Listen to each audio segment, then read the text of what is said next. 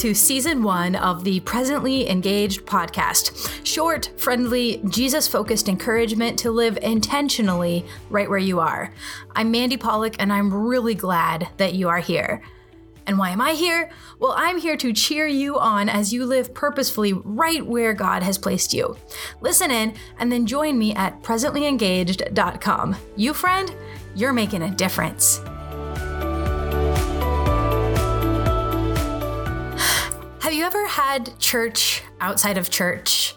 Have you ever been on a mission trip in a foreign country and all of the sudden you're awash with emotion, feeling, and the confidence that you are right where God wants you, doing exactly what He wants you to do?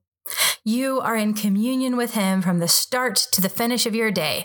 You have this hypersensitivity to what God is doing and prayers and ideas for how you can be involved in it.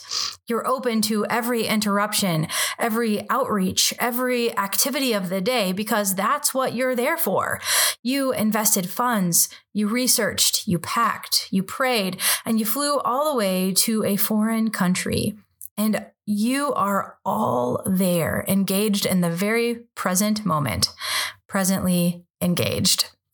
To this day, I still remember the first time I really felt a holy mission field type worship experience outside of a typical mission field. I was 17. I was fresh out of high school. I had this passionate desire to change the world, to serve Jesus, to make a difference. And Jesus had given enough hints to my life purpose that I knew it involved writing and communication of some sort. An internship with a nonprofit opened up, and all of a sudden, my loose interests in writing and graphic design and photography were colliding and becoming passions. Chasing a deadline, I was in the office early one morning. A friend and a coworker had made one of those custom Starbucks tumblers for me, and this had George Washington Carver's face gazing at me while I worked, along with his words, "When you do the common things of life in an uncommon way, you will command the attention of the world." So while typesetting an article in the silence of an early morning office building, I came to the beautiful realization that I was not the only one there. A presence was in the room with me, the presence of God. This is my mission field, I thought. Out of this came a prayer that has been breathed hundreds, maybe thousands of times since then. Jesus, guide my hand. Your work is an offering of worship to your Savior, and He delights to guide you. This thought is rooted in Psalm 73.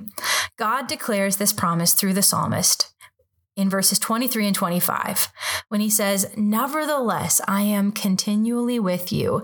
You hold my right hand. You guide me with your counsel, and afterward you will receive me to glory. Whom have I in heaven but you? And there is nothing on earth that I desire besides you." I love that Psalm 73:23 says, "I am continually with you," rather than the more familiar, "God is continually with me."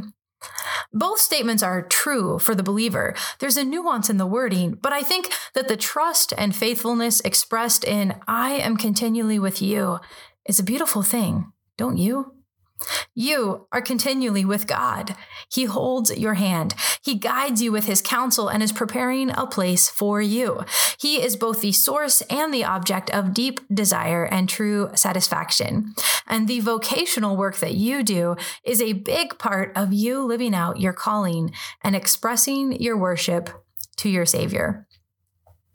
Picture Jesus holding your hand while you work. Imagine yourself engaged in the daily, somehow monotonous, and yet completely challenging work that you do. Now, envision Jesus sitting or standing next to you, actively teaming up with you to knock out your task list. He is doing redemptive work in the world today and delights when we pray to be included in His work. This mission field moment is Jesus guiding your hand.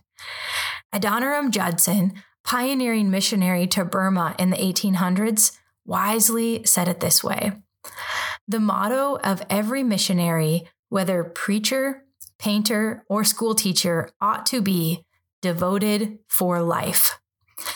Regardless of how many stamps are in our passports, we are missionaries.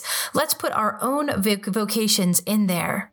Mother, mechanic, manager, pilot, artist, technician, web developer, therapist.